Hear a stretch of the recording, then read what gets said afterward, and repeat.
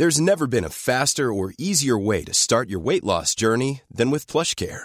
PlushCare accepts most insurance plans and gives you online access to board-certified physicians who can prescribe FDA-approved weight loss medications like Wegovy and Zepbound for those who qualify. Take charge of your health and speak with a board-certified physician about a weight loss plan that's right for you. Get started today at plushcare.com/weight loss. That's plushcare.com/weight loss. plushcare.com/weight loss.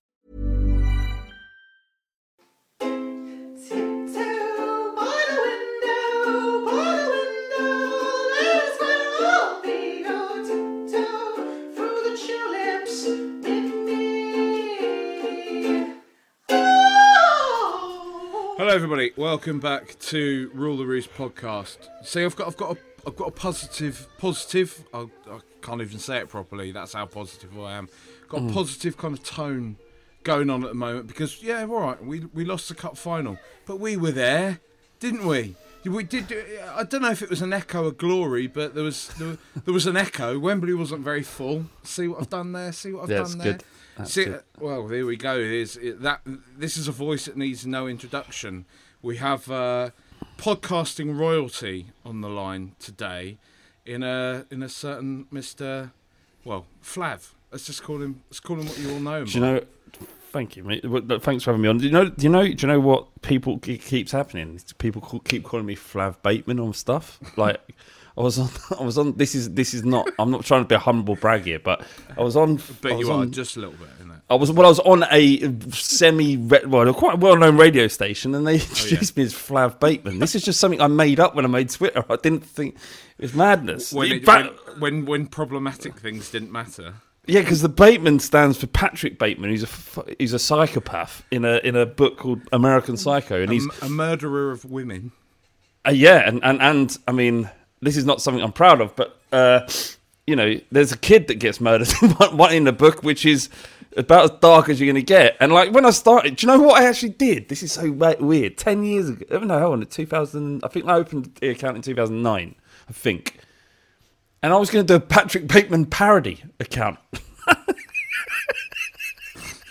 Is that one of those like those early days of like I'm going to be a genius for this? This will be a good idea. Yeah.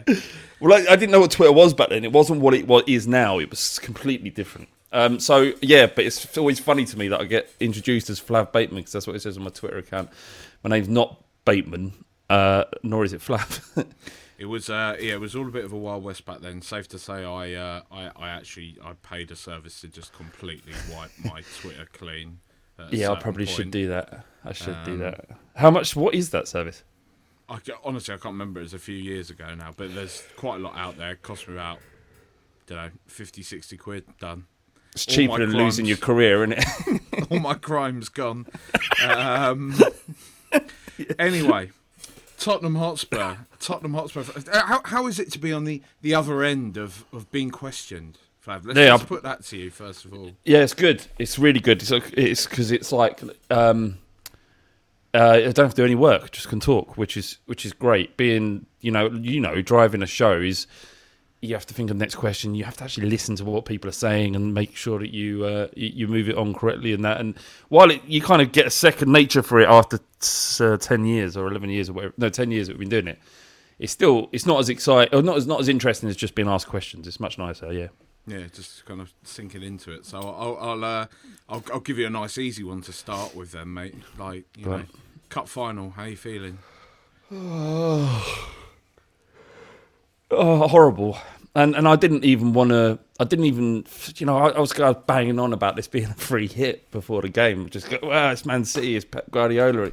Of course we're not going to win. Of course it's impossible, isn't it? But of course it isn't impossible. And I really hoped we would win. It wasn't a free hit, and it felt like anything other than a free hit when Laporte scored. It was crushing. And the most crushing part of it is we didn't deserve anything from that game. We in terms of like mostly this bottled thing that Tottenham gets thrown at us every time we lose an important match, but it felt like we bottled that.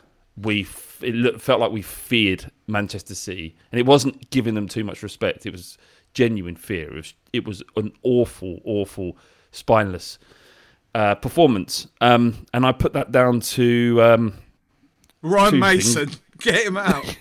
Well, we're starting a group. We're not calling him Ryan Mason anymore. We're changing his name subtly until he earns it. It's now called Brian Mason until he wins a game, and then we'll call him Ryan Mason again. Look, you can't expect much from him. I don't blame him. I don't blame him for being in awe of the situation or not being able to tactically compete with the best manager that the game has ever seen. Probably, maybe. He'll be remembered as a legend of management and playing days, Pep Guardiola. So you can understand over 90 minutes that he got outfought and outplayed.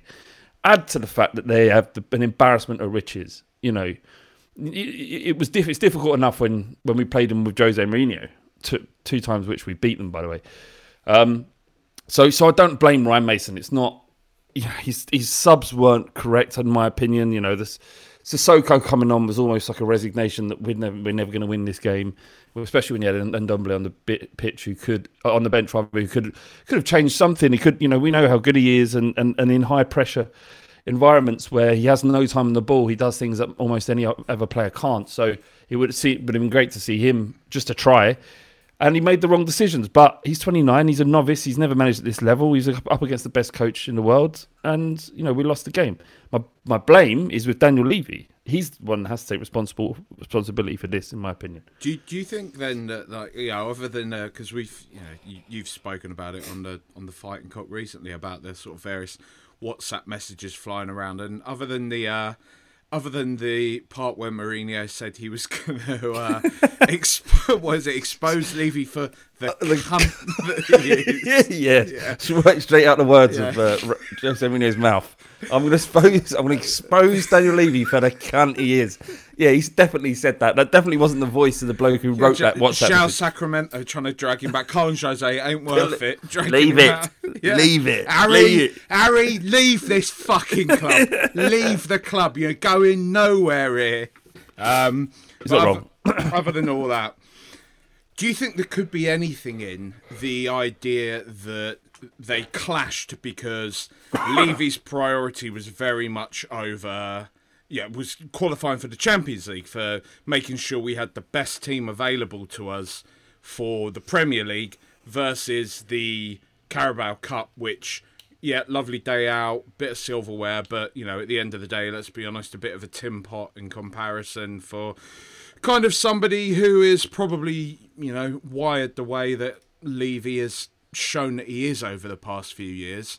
Because, other than Harry Kane, who you can imagine is just in that stratosphere of players that just says, I want to play a cup final, so I'm playing, and the club say, okay, fair enough.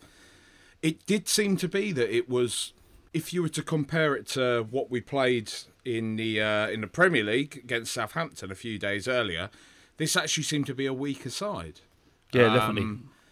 And I couldn't help but feel that maybe, Mason, he's very young. He does love the club. He wants to do right by them, but he's probably also very conscious of the fact that his hand isn't that strong here. He's been dealt something by. I know I'm doing one of those kind of, I've got all the pictures and lines connecting things on my corkboard, but it just felt to me like there was a bit of an agenda at play, shall we say, that the Carabao Cup was a free hit.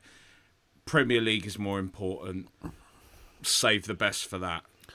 Yeah, I agree. I think that undoubtedly, without question, if you ask Daniel Levy, would he want the League Cup or a top four place? 100% he would do that. And if you would have asked Pochettino, so a manager who's much loved at the club, he discounted the League Cup as inconsequential. Absolutely. Didn't work. There's no point in it. Even the FA Cup. Really? And the FA Cup. He was only interested in Champions League and interested in Premier League. And to his credit, that mentality got him close enough. Do you know what I mean? He, what a lot of people sort of look at Pochettino's time at Tottenham because he didn't win a trophy. It was almost like a failure. That's bullshit. It wasn't. Yeah, bollocks. It was what he did is get us there and get us to a position where we could win it. And we didn't, for many reasons. And, I know it's a cliche, but in one game, anything can happen, and luck we would have it against us.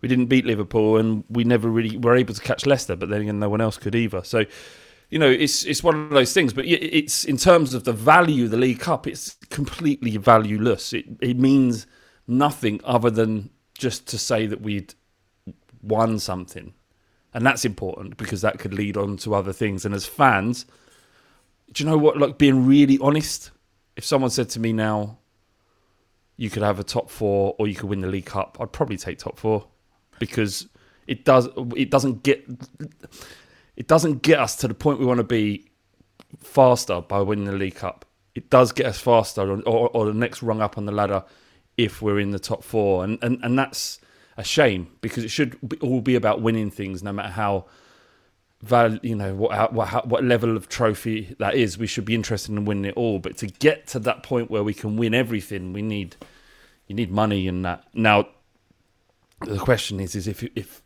we do get into the Champions League and we don't spend anyway, then what's the point? And in which case, if it was that Levy and ENIC were going to be their usual pragmatic self in the transfer market, despite finishing top 4, then I'd rather have the League Cup because that means we're not going to do anything anyway. So, if we get into the top 4 this season, if we do, massive if, then the League Cup failure wouldn't be as painful as it has been this week. And don't get me wrong, I don't want anyone to twist my words. What I mean is I'd love to win the Cup, but I'm hopeful that we can return to the sort of form that in 2016 where we nearly won the league and then, again, followed it up next season by finishing second. The problem, sorry, go on. No, I was just going to say, just touching on your point, Nick, is I think you sort of gone on to something quite interesting there, is that there's like a strange sort of dichotomy, like this conflicting feeling at the moment being a Spurs fan where, obviously the whistle blows, the cockerel crows and all that, but the second that happens, you want Tottenham to win, obviously. Obviously.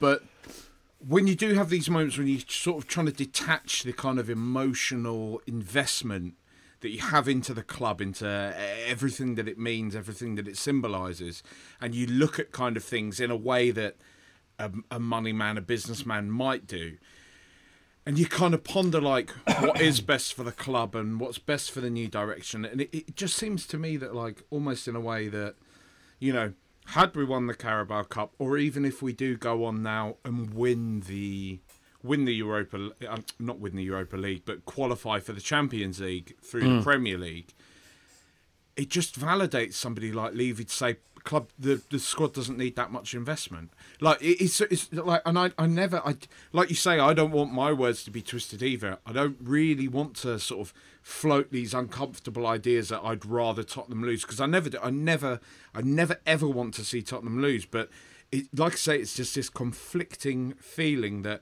if we do go on now, have a great run in the Premier League, and we do manage to get in the Champions League, once again it's going to be like, well, maybe Sissoko and Winks don't need to be moved on that quickly. Maybe Dyer doesn't need to be moved on. Maybe our right-back options are all right because we got there in the end. And it seems to be that we always make this rod for our own back. Like, Pochettino's success was superb, but it was so... It came... You could see the way he broke after that Ajax semi-final. Everything that came to the fore there. And I think probably quite how... I'll be honest, on reflection, I think the fella, honestly, going into the Champions League final seemed a little unhinged, and I don't really want to say that in a derogatory fashion, but just where his priorities were, things like making sure every single member of the team was on the pitch for the photo beforehand, and giving interviews about lemons and stuff like that to the press ahead of a Champions League final. It suddenly felt like we were, the novelty team at an FA Cup draw or something like that. And I think, he's put under a lot of pressure, wasn't he, to get there? And this is what I mean, the sort of the pressure, everything that Pochettino gave to that role, he was perfect. But that's why we achieved what we did under him, because he was a man that gave every sinew of his being to that job and elevated Tottenham to a place where really we had no right to be competing there. Like we didn't, you know. True. Chelsea, Man City, they've spent what, £500 million on their squads.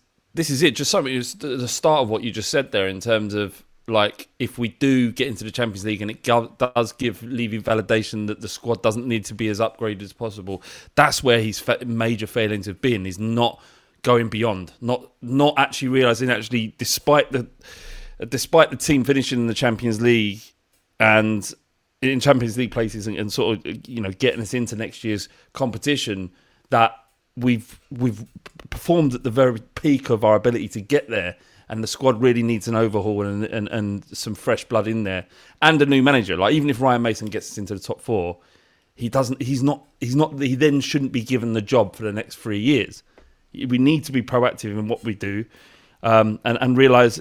And like ENIC's reputation is survived this summer, but depending on what they do, in my opinion, if he doesn't, regardless of where we get, if he doesn't significantly invest in the team and get a manager in that's sort of suitable for the size of the club that we are, then it's just going to become more and more and more toxic. And really, what I predict might happen, Jack, is he'll blame the coronavirus, and he'll blame, you know, the repayments that are owed on the stadium still. And there's always a reason not to spend. And anyone who's listened to the Fighting Cock will know that I've backed him and defended him for a long, long time.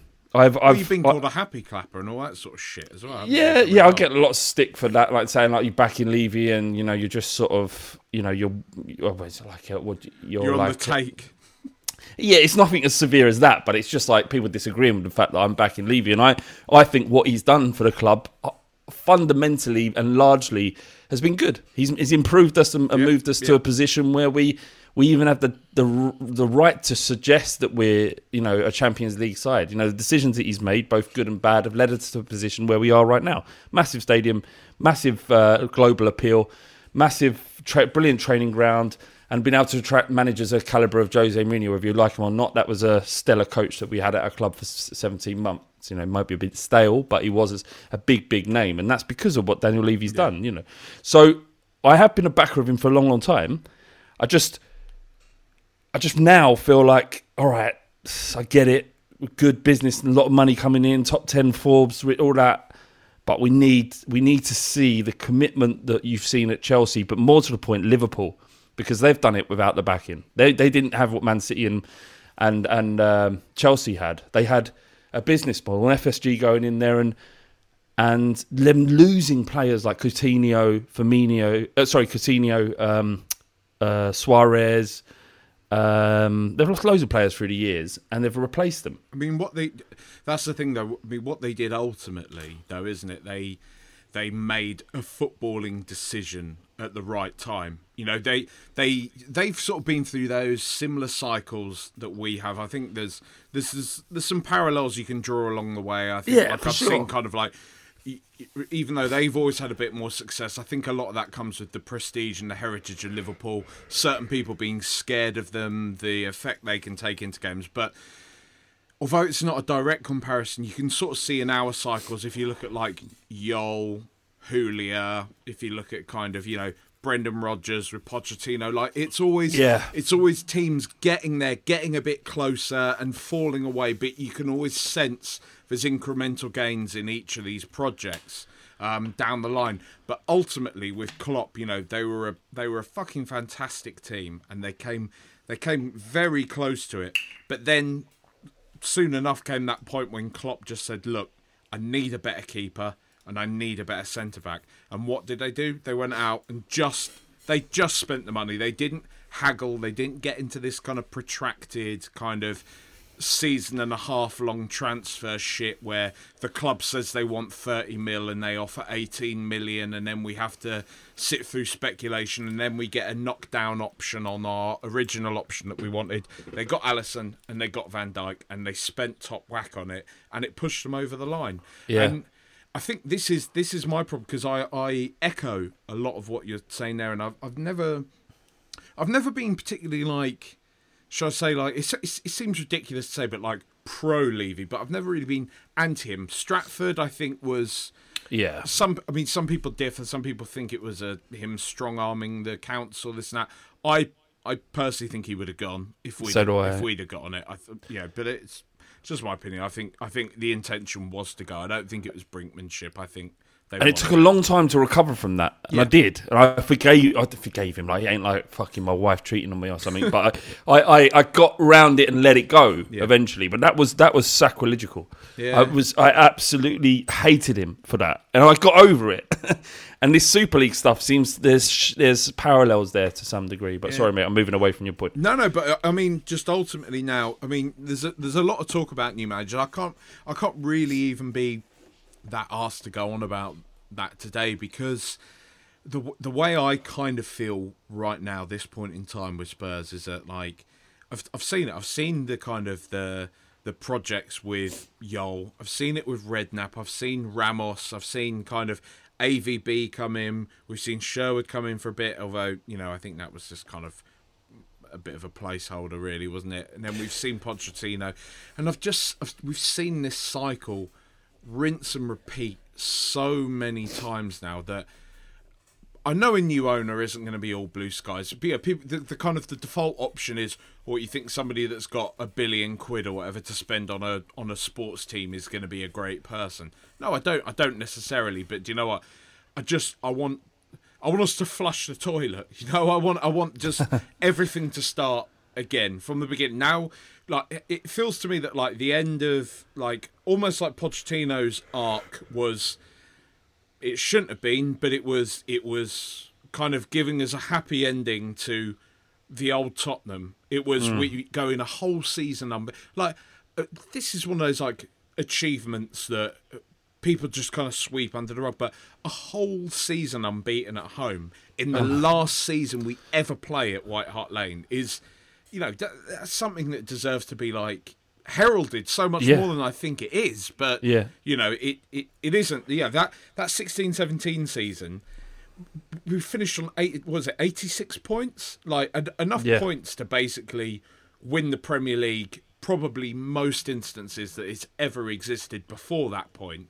We ran into that insane Conte Chelsea side that pretty much set the bar before the Centurions and this mad Liverpool team came along. But again, people forget that. People want to forget that it's just Tottenham bottled it again, you know. But it's do you know what it is, mate? While all of this it's exhausting. We're having to deal with a lot towards the end of a season that's been so jam packed. Like, there's been so much football. I don't know if you felt about this, Jack, and why this is almost more exhausting this period than I've ever experienced as a Spurs fan before. It's because of the back of what's happening socially into society, and how lockdowns affected a lot of people, and how it's changed the way we follow football. And then to lose your manager after really kind of semi-toxic last 4 or 5 months that have been led by this manager that everybody said, all the Man United fans said, this is how it's going to end up. And they were right. It ended up exactly how they said. And it just feels like a lot to have to talk about and compartmentalise and figure out what's next after everything that we've been going for. I feel like we just need a break. And I'm, as much as I love Tottenham and I'm looking forward to watching them play against Sheffield United, I am. And as soon as it kicks off, it's a lovely bit of escapism, but I feel like we need the season over. It's been such a long season. Remember, we were playing qualifying games in August or at the end of July, and then a game every four weeks. This hasn't been normal. And I just feel like people are being reactionary and they're being angry, and they should be, but they're perhaps a little bit more reactionary and angrier than they would have been otherwise if we haven't experienced the season we had. And for no one has it been plain sailing apart from Manchester City. And even them, the first part of the season, people were questioning whether or not Guardiola was the guy. Yeah. You know, when they were like 8th or 9th consistently for the first 3 or 4 weeks, and maybe a month in. I can't remember when they went top of the league and they stayed there. But for the first part of the season, they were questioning. Perhaps only David Moyes has come away with this season without any criticism, which is mental. So it's just been a weird one, and I'm kind of ready for it to be over. And I'm not really looking forward to the Euros, then another season, then a World Cup in the middle of it, then an end of the season, then a whole summer. But the things, mate, this is the thing. We're not going to get a break because it's going to be a whole summer of Harry Kane. Is he going to leave? Isn't he going to leave? I'm fine with that, mate. Though, to be honest, I don't want him to leave. I don't want him to go. Obviously, I want Harry Kane to be at Spurs forever. But there are lots of teams that play very well without Harry Kane. Lots of them in our league. Are you putting the tin hat on, Flav? Is this it? I'm saying that I think the people are catastrophizing over the idea that Harry Kane leaves Tottenham. Like, we won't be able to recover, and we will. I do know what you mean. I do think though this season, for example, we would have been absolutely fucked without we would have. We would have been fucked for a long time without him. Like, he's the best striker I've ever seen with my own eyes, and probably one of the best strikers that will ever play in England for sure. 100%. But you can't. If he decides to leave after being, 9-10 years in the is it 8, 7? I don't know how many years he's played in the first team now. It feels like maybe 8 years. Like, eventually, all players leave. You've just got to, I feel like we will recover from it. I know it'll be difficult. He's not leaving this summer anyway, not with 3 years left on the contract. No one would be able to afford him. It's just about what can we do if next season is his last season? What can we do to maximise having him for another season before he goes? Or can Levy actually do his fucking job in terms of putting the team first, get a manager in that excites Harry Kane, bring in play, because our squad isn't awful. It's not awful. I think with the right manager, that would have been a top 4 squad. But just where the problems lie in the squad, and maybe in a couple of parts of the first team, defence and maybe midfield as well, just strengthen properly there. Get a new manager in, and then Harry Kane next season, if he had a good season, might think, actually, I don't need to go anywhere because this is good enough. We're building something. We're at the start of a cycle again.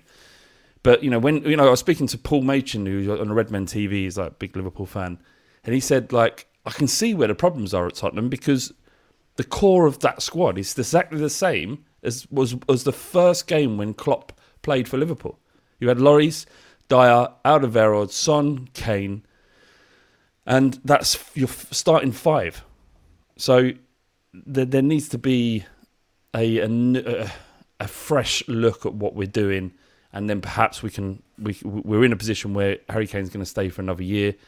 So let's give this an opportunity to actually convince him to stay, that our ambitions match his.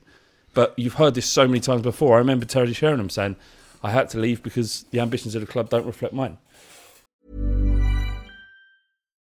Millions of people have lost weight with personalized plans from Noom. Like Evan, who can't stand salads and still lost 50 pounds. Salads generally for most people are the easy button, right? For me, that wasn't an option. I never really was a salad guy. That's just not who I am. But Noom worked for me. Get your personalized plan today at Noom.com. Real Noom user compensated to provide their story. In 4 weeks, the typical Noom user can expect to lose 1 to 2 pounds per week. Individual results may vary.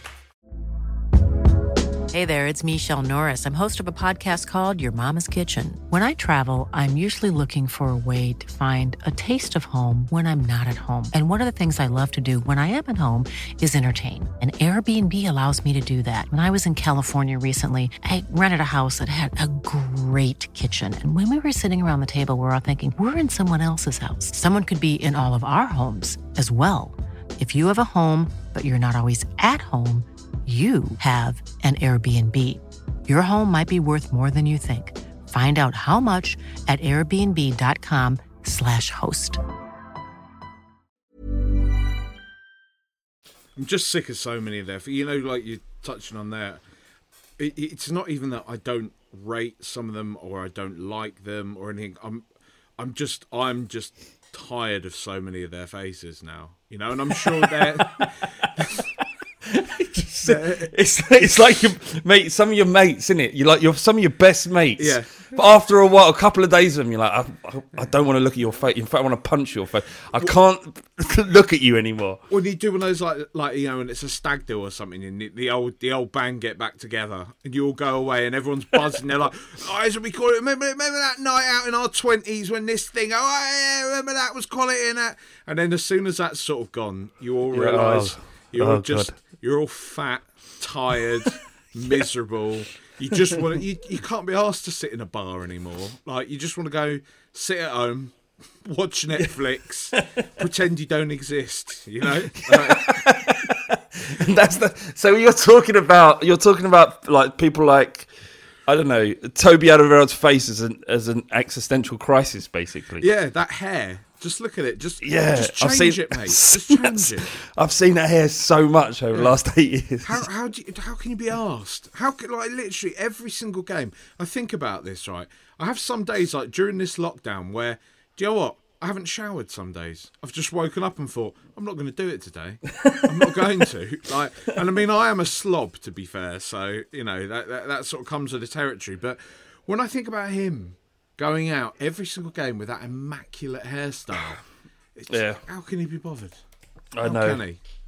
I know, you're right. I think that's what it is. We're just sick of looking at their faces. I am. Lloris especially. Like, he's been there so long. He has. He's Just sick get of a new us, one. though, as well. He's sick of us. He doesn't want to. Like, he's you know, he's the partner that in the morning, you know, you wake up. You're right, darling. How you doing? Yeah, fine. Yeah. Yeah. He stayed for the kids, basically, didn't he? He definitely has. But then he realises he hates the kids as well now. They've all let him down. They haven't studied hard enough. Why he turned to drink as well. The reason why he did what he did is because of how average and abject his Spurs career has been. And he knows that ultimately all this, he tries to project it outwards, but it's all just a reflection on him. That's all that it is. The chocolate-wristed, baguette munching.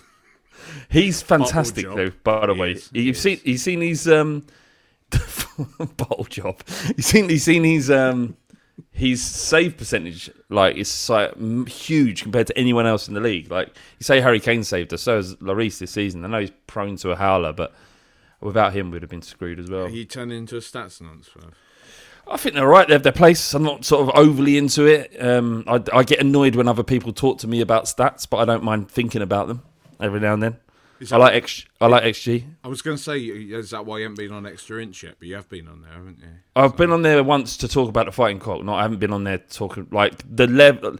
They properly love football, the sport, you know, the technical aspect to it, why one system works better than the other, and why X. I don't know.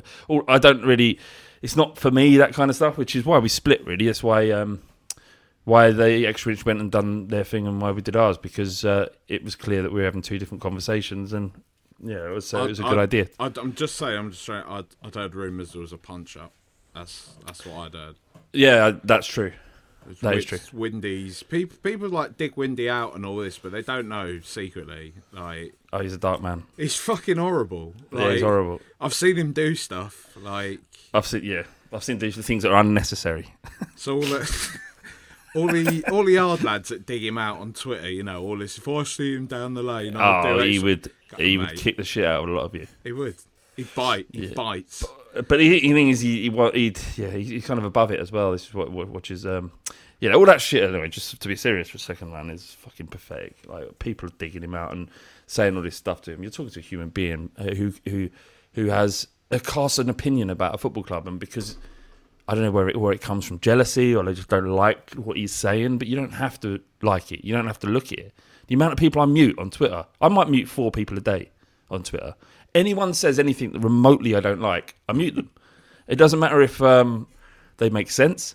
If anyone is critical about Tottenham, even though they're within their rights, they get muted. I've created a beautiful echo chamber where I only read stuff that I agree with. And if anyone in that echo chamber sort of breaks the line and starts tweeting other stuff, they get muted. And it's great. Like an old school communist dictator. Yeah. There's nothing wrong with echo chambers. They're fantastic. It makes you feel like your day is better for listening to people that you agree with than it is being challenged constantly. It's exhausting being challenged constantly. I don't want to think. I've reached 40. I reckon I've done all my thinking. I've done all my growing and adapting. I just want to get old, miserable, and be left alone. I am getting to that point now when, you know, when I was a bit younger, I'd be like, what's my fucking dad's? Why is he always so fucking miserable all the time? Angry He's with always my going dad. like, come on, fucking cheer up, you miserable old ball bag. And now he's suddenly like, oh, Yeah, I get it. Right. My dad is one of my. We call it. He's saved in my brother's phone as Angry Dad. Like that's his name in our phone because he's just so angry at everything. But we do kind of get it, and this is what I'm saying is I'm not taking people's opinions on board anymore because I think that my dad, he sort of watches the news and gets angry at it, whereas I don't watch the news, so I'm avoiding situations that I can get at for things to make me angry, and Spurs on Twitter does that. Like after a game, I don't go anywhere near it. If we've lost, don't go anywhere near Twitter, let alone tweet my opinion. Nowhere, no, just don't look at it. If someone asks me, I don't read it. Nothing. I'm not on. I've turned all notifications off on Twitter. Social media, fundamentally, when it comes to sport, is a negative thing. It makes supporting your club worse, not better. So, yeah, that's my method of dealing this season. That's been a tough one. It's quite fun, isn't it? Just putting something out there and just leaving it. Just you know the grenade. That's it. Just saying something. Oh, Arsenal are fucking shit, aren't they? Aren't they, lads?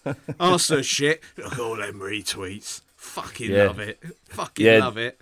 I put a tweet out the other day which pissed people off because I said, I just, you know, when you're writing a tweet, the point, if you're going to spend time crafting a tweet, is there's an element of craft to it, right? So I've written this tweet about Ryan Mason saying I hadn't even had a threesome by the time Ryan Mason became manager of Spurs, knowing that using the word threesome, it's going to agitate people, or it's just funny, isn't it? It's just something funny to say. People are like, all right, Virgin, bit of a humble brag, that mate. You had a threesome, have you? I'm like, firstly, no, I hadn't had a threesome by the age of 29. It was something funny to write. Fucking lighten up, for fuck's sake. Oh, mate, it is a bit of a humble brag there. Bit of a humble brag. I see what you're doing. Others like, you're a sad little boy. You are a sad little boy. And I'm 40. I'm 40 years old. Anyway, look, it's fucking people, innit? I mean, well, it is, isn't it? They're just joyless. Hell is other people. That's right. As the famous quote goes. Such a. I mean, what does the future? Because I mean, I think we can sort of safely assume ENIC most likely aren't going to be selling up anytime soon. I can't see anybody fronting up the money. I mean, if you think about how hard we make it to fucking sell Moussa Sissoko or Harry Winks, I can't imagine they're going to be, letting control of a multi potentially £1 billion brand go. Exactly easily. What we said on the Fighting Cock. It's just come out today, actually, just a few minutes before recording this. Imagine how, they want to eke out every penny from selling Tom Carroll or whatever it might be. I think you've got 12 million for Tom Carroll to Swansea. All right, if you can get that for Tom Carroll to Swansea, if I'm right, it might 17 million for Wimmer. We got fucking hell. Yeah, exactly, Wimmer. You know, when you said Wimmer there, I had to think, who the fuck is that? Yeah. No, you're right. So if he's doing that, imagine negotiating him about his own value, not the players, his value. How is he going to maximise his profit? He'd end up selling the club for £500 million more than it's actually worth, and it will take years. So.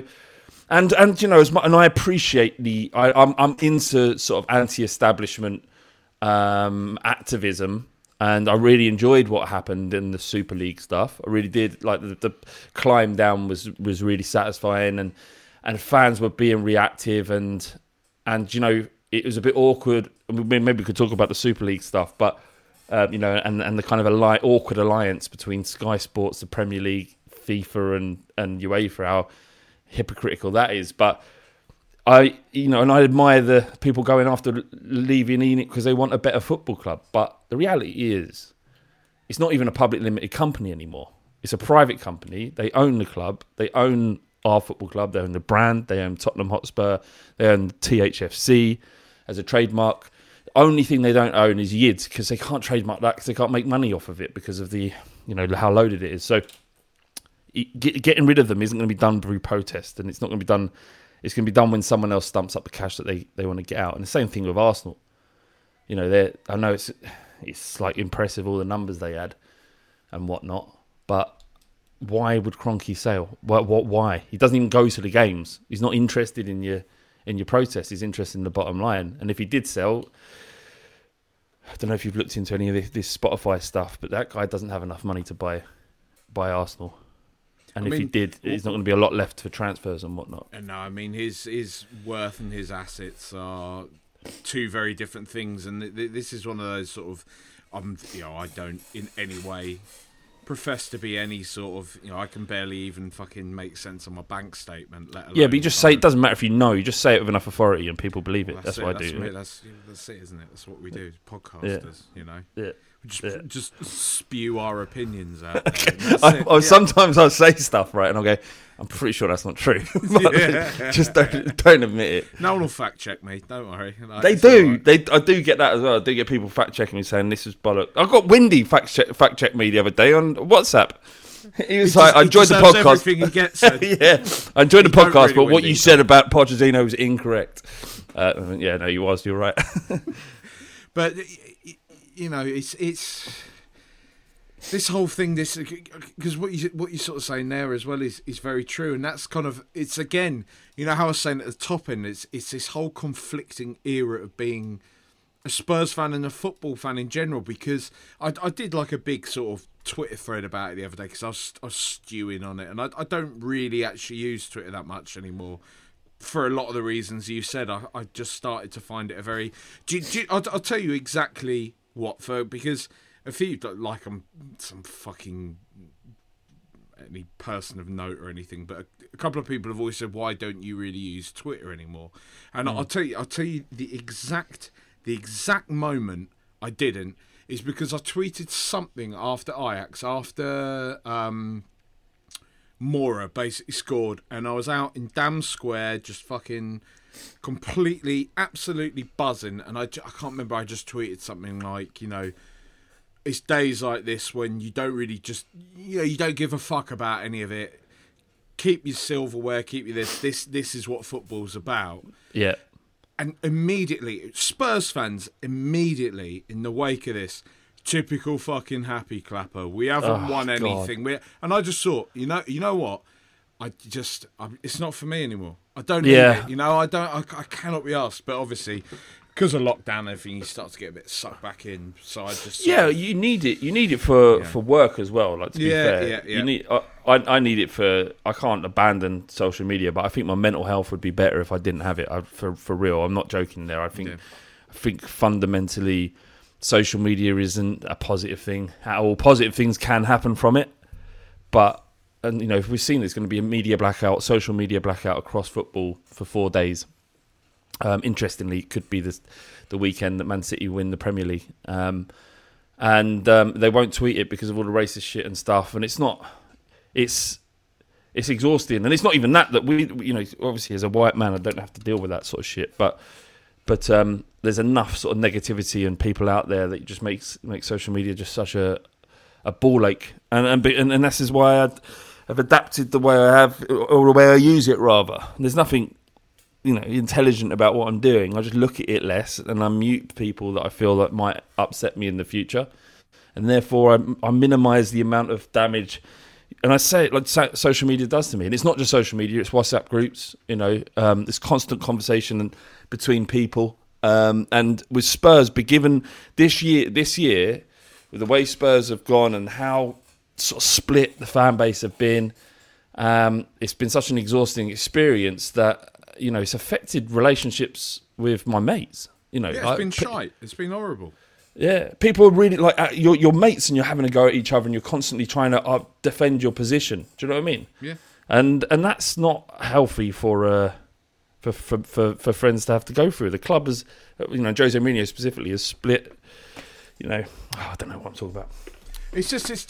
I know what you mean, but so much of this stuff it's tied to ego. It's not so much even an opinion anymore. People, it all gets kind of projected out there as in, this is me, this is my identity, this is my stance. It's like, but opinions can come and go. Opinions can change. It doesn't need to be that because you've said at one point. I was at the start. I before we signed him, I've been one of the ones singing "You're Not Special Anymore." I fucking hate Mourinho. I fucking hate what a sexist cunt he is with Eva Canero. All this type of stuff. He's a dinosaur. Man United had no identity under him. The second we announced him, though, as I will happily attest to, in my heart of hearts, with Pochettino gone, a manager I love more than probably anyone in my lifetime other than Martin Jol, it fell to pieces, and I thought, fucking hell, we got Mourinho in there, buzzing. He'll win us something. He will win us something. It wasn't good enough for United to win the Europa League. Be fucking good enough for me too. And I reckon he can do that for us.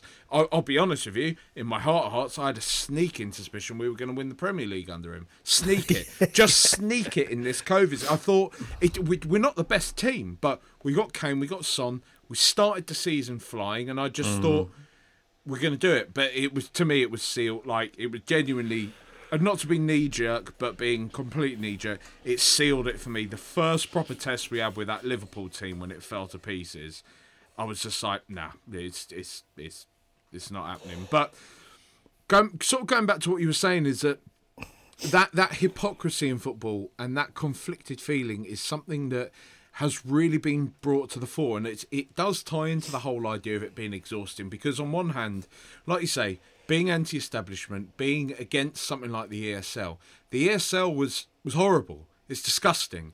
It was the. You know, take out even the moral and ethical implications, of which there are plenty, right? Just on that ground level, it's boring. Like we were saying on this podcast like a few weeks ago, me and Raj, like you don't want Tottenham versus Barcelona to become something that's just like, I might as well slap that on, like it's an episode of EastEnders or Coronation Street or something. Of course, you know, you want to be building up to that for weeks. You want to know we finished top 4. We got there ahead of fucking Arsenal. We got there and we've drawn. You see all the names coming out the hat. Barcelona, fucking yes. Tottenham in the Nou Camp, fucking amazing. Like, maybe we can win out there. Maybe we can win in this, like, old world famous theatre of football. You don't want that to be so devalued that it's like, what should we slap on? Another fucking episode of, like, whatever dog shit there is on Netflix, or that. Because that's what it becomes, an episodic format. It becomes half of the course. I'd rather never play Barcelona again than play them that way. You know? I'd rather never qualify for the... To you know, on merit, than have to. If the only way we're going to play Barcelona in the future is through this format, then I'd rather not do it. I'd rather not. But then this is what we're saying about the conflicting stuff. Is the flip side of this, mate? Is that you've touched on? Is that now we see UEFA, FIFA, the Premier League, Sky Sports as the good guys, the ones beating the drum against all this stuff, and we forget the fact that the Premier League, who, for all their hand-wringing, did exactly the same thing to the EFL. They did exactly the same thing. They didn't want relegation at first. They wanted to take all the best clubs in England, stick them in a preserved little league somewhere, and just have them generate money for Sky Sports.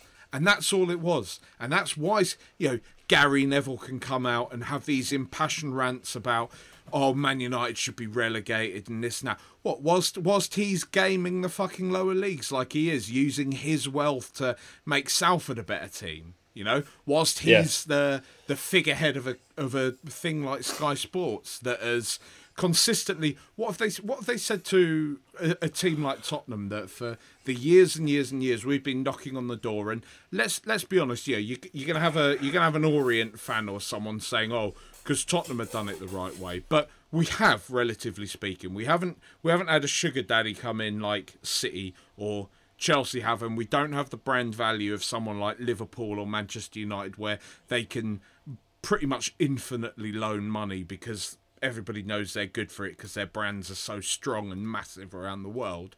Tottenham have had to build a sustainable project, and what we've done the past few years should be heralded, but instead we're called bottle jobs. We're called losers. We're made fun of for daring to dream, for knocking on the door by people like Sky, because they have a vested interest in retaining the status quo.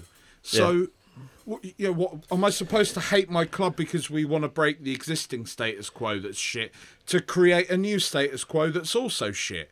I don't know, and it leaves us all in this position. So that's why I kind of boil it down to these emotional ideas, like you say, of I want to see us play Barcelona, and I want it to be exciting. I want us to get into a top 4 race with us. Like, the only thing this year we've got going for us now, I mean, I don't think we'll finish in the top 4. And to me, it's just like, let's just fucking finish above Arsenal, please. Yeah. They're so shit. Please don't let that be the final nail in this coffin, that we also have to finish below them, because I really, do you know what I mean? Like, that would be unbearable. Like, do you know don't get me wrong, I fully appreciate that. I've been watching I'm watching the league table like a hawk, and the fact that they drew to Fulham and drew to Everton, it's almost like they lost to Everton. Sorry, they did lose to Everton. Sorry, yeah, my bad. And it was like the relief when that result came through, and it was one of them ones where I was like so sure that Everton were going to lose that game and they were going to catch us to 4 points.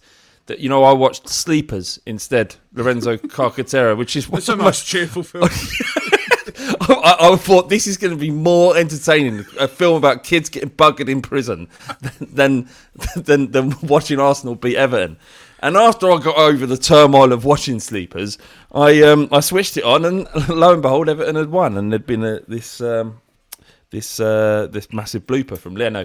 But you'd think, given that, who are they playing away this week? You think if we beat Sheffield United and they don't win, then that should be done and dusted. You'd imagine. You never can say that. No, I mean 100%. You know what it's like with us. It's just it's never you can't ever take anything, and is that part of though, because we sort of we mythologise this stuff, but is that what keeps us coming back? What? Sorry, I was looking at just this idea, because people are always like, you can never predict this team, but ultimately that's why we love them. And I'm like, I sort of try and tell myself that and wear that as a badge of honour, but I'm like, do you know what? It would be nice to just fucking win sometimes. Yeah, I don't think that's what. I don't know if that's what brings you back. What brings you back is it's largely following Spurs, a positive habit. Habits are fine, aren't they? If they lend itself to making your life happier. And remember that Tottenham, the football club, and what happens on the pitch is a small part of what it means to follow your football team, right?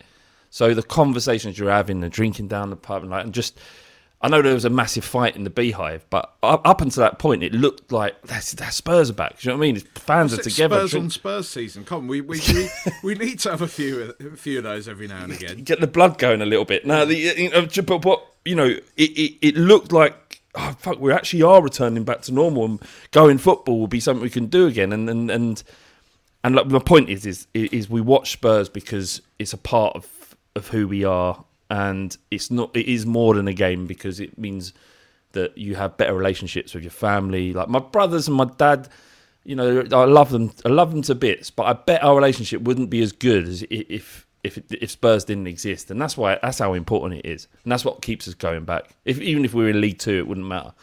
It'd be shit. Obviously the football down there is garbage. But compared, because of what the Premier League's done. But it would still be the same. You'd still have each other, and that's why we keep going back. And this has been a tough season. And if we get it right in the summer, get the right manager in, somebody plays nice, attractive football, someone like Brendan Rodgers, I just think everyone would feel a lot better about being Spurs, and we can just get on with watching our team again. He ain't going to come to us though, is he, Brenton? Why? Oh, yeah, he's 2-3 years into an exciting project with a Leicester City where he's got all the control. He's guiding them into the Champions League. Come to Tottenham, here's 20 mil to spend on someone shit, and you can't sell Harry Winks. Yeah, but that may not be what he gets offered. You know what I mean? No, that's it, mate. That's the problem. That is it. Yeah, I think it's still come. I think his ego won't. I don't think his ego will allow him not to come. That would be my feeling. And remember, you saying about the project. He left Celtic halfway through the third season, where they were going to do an unprecedented triple, and he was like, you know what? Nah, I'm going to go Leicester and start again. So don't trust him. We can definitely get him. He left his wife and kids as well, didn't he? So yeah. I won't say this on your pod. Okay. Do it. Go for it. It's just, I mean, he's interested in. It's not even a bad thing, is it? People like what they like, but you know, he's chose to leave his wife and kids. And actually, do you know what? Can we just move on? I don't want to say it. I just don't want to say it. I thought it. I don't want to say it. It's a long time since the old fighting cock existed. I've learnt my lesson. I've been burnt too many times. Let's just move on, please. We will do. We will do now. I won't go too Paxman on you then, mate. Yeah, you know what I mean? 'Cause it doesn't reflect well on me either. Yeah, mate. Yeah, it's true. But yeah, I mean, so what is that? Is that your man Brenton? That's who you're leading the charge for. I mean, I guess right now I just fucking couldn't be fucked, whoever. But I just feel like he's the best guy. I wanted Nagelsmann just because, you know, why not? Feels like progressive coach, doesn't it? Feels like we might move forward, play a different way. But Brendan Rodgers had a great career as a manager, in my opinion, and I don't think he would do anything other than improve Tottenham, especially the way we play. I think he'd get us up in the league. He's such a weird man. I know. So weird. Yeah, I know. But it's just, look, people are weird. We've got to look past that. That's true, but I'm not. I mean, I'm not really. But but you say that, mate. I didn't say it. You said I'm not. I made a noise. Well, it was a bit of a kind of contrary noise. You know, I pick up on these things, mate. I'm sharp. No, you're not. You're not weird. That's good. No, I get it though. I get the teeth and the way kind of, you know, the David Brent-esque way of him being, but I don't give a shit. Like, I would have... He's toned down the David Brent stuff a bit.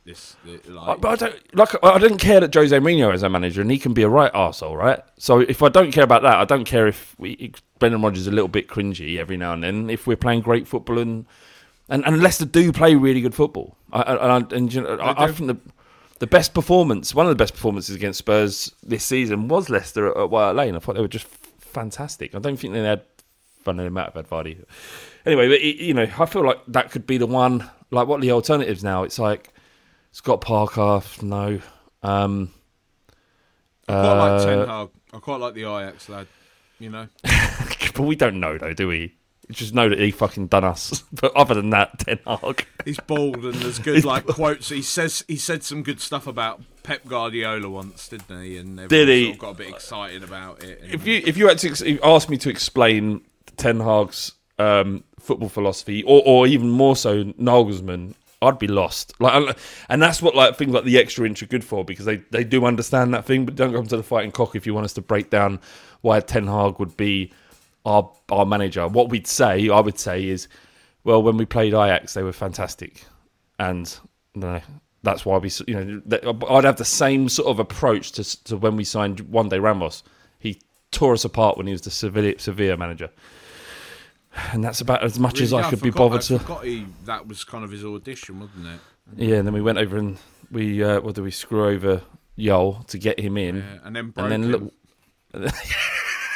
And then we got same things happen here. We brought AVB in. Well, no, actually Chelsea broke him, so we can't claim that one. But we helped because he after us he went and drove Radicars for 3 years. So that's true. We kind of like he was getting his head out the mud again a bit, and we extended a hand to help pull him out the mud, and then just fucking pushed him back under again. You know what I mean? And put our foot on his head. There, you fucking fucking dickhead. All right, mate. So I've taken a lot of your time today. I just sort of, I guess, just to wrap it all up, to bring this wonderful coming of people together to an end. Coming of people together. Yeah, I know. I'm just nice. Yeah. I'm trying to speak the fighting cock lingo, mate. You know, it's all willies and all that in it. You know, am I doing it right, mate? You know. Yeah. You know, just quickly, Erik Ten Hag. I don't think he's got a partner or a wife or anything. Oh, that's a red flag, isn't it? Isn't it? 51 without a partner. That is like, what's he up to? I don't trust. I don't trust him. If he's got a basement, do you know what I mean? Because I know well, actually, if he's Dutch, lots of the Dutch have basements as well. So. Also, and you know how liberal they are over in Holland, in Netherlands. Like, he could be into anything. No wife to check him. No husband to check him. What's he really into? What's Ten Hag's bag? I need to know that. He's experimented with poo, at the very least. Yeah. That's what I'd say. Hanging upside down, full of you know, in one of those gimp suits where a pretty lady fills that costume full of poo. No, he's got one of those, like, a breathing tube to his mouth, but it's connected to her bumhole. Yeah, I've seen that. That's a real thing. That's a real thing. Oh, yeah.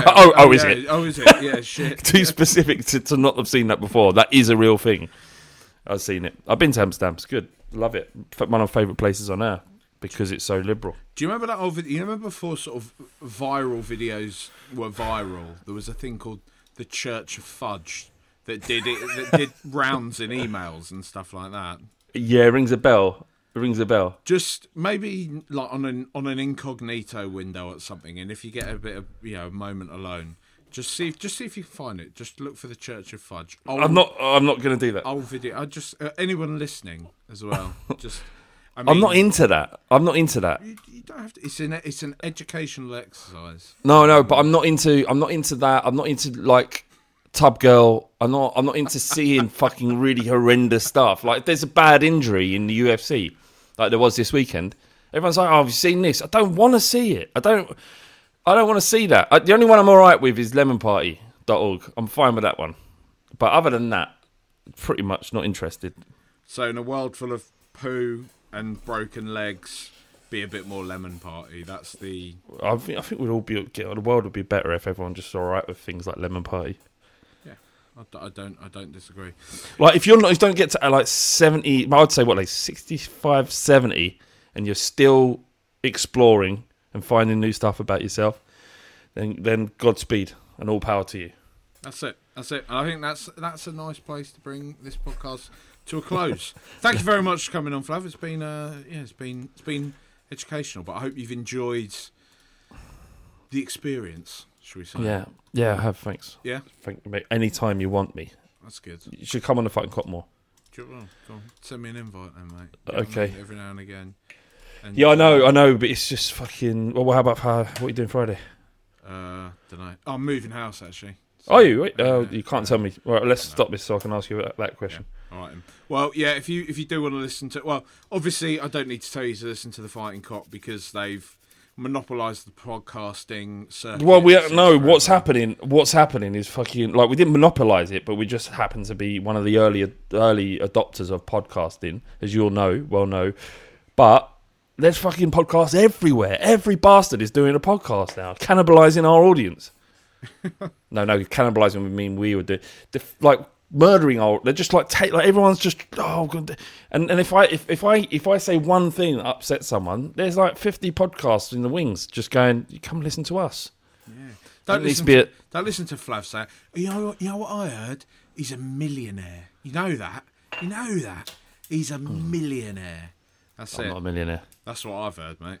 Just saying. A millionaire, Jesus. Like Robbie. Everyone says that whenever Arsenal lose. They say Robbie's going to buy himself a new Rolls Royce. Yeah. That's it. Did you see him get hijacked by TalkSport the other day? I did. Yeah. You know what? I'm going to say I think there's a lot of hypocrisy going on there. You know. Just a bit. I don't want to die on a hill of like defending Arsenal Fan TV, but at the same time, Anyway. Yeah. If you do want to listen to the Fighting Cock, you know where you can listen to it. You can find it on all your best podcast suppliers. Yep. Flav's got a Patreon as well, where they put out lots and lots of other content, like you can, reflections on matches as they've just happened. Look ahead. Yeah, we do that. We also have the other podcast, which isn't about football altogether. It's just having a laugh, really, about funny things, sort of similar to that 10 Hard conversation, and. Yeah, there's also, we did preview stuff and I'm producing a podcast series called No Holds Barred, which is where I interview people that I find interesting. And the first season's going to be out hopefully within 2 weeks or so. It's about 26 conversations I had during lockdown. Sick. Like the sound of that, mate. Just to pique people's interest, cool. One of them's with a porn star called Shona Rivers, which is interesting. Look forward to that. Saucy. Obviously subscribe to Rule the Roost through all the usual podcast suppliers. Thank you very much. Goodbye. Come on, you Spurs. Come on, Spurs.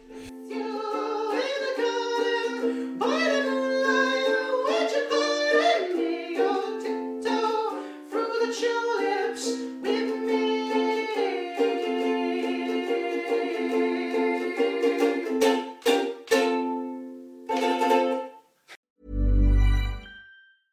A lot can happen in the next 3 years. Like a chatbot may be your new best friend. But what won't change? Needing health insurance. United Healthcare Tri-Term Medical Plans are available for these changing times. Underwritten by Golden Rule Insurance Company, they offer budget-friendly, flexible coverage for people who are in between jobs or missed open enrollment. The plans last nearly 3 years in some states, with access to a nationwide network of doctors and hospitals. So for whatever tomorrow brings, United Healthcare Tri-Term Medical Plans may be for you. Learn more at uh1.com.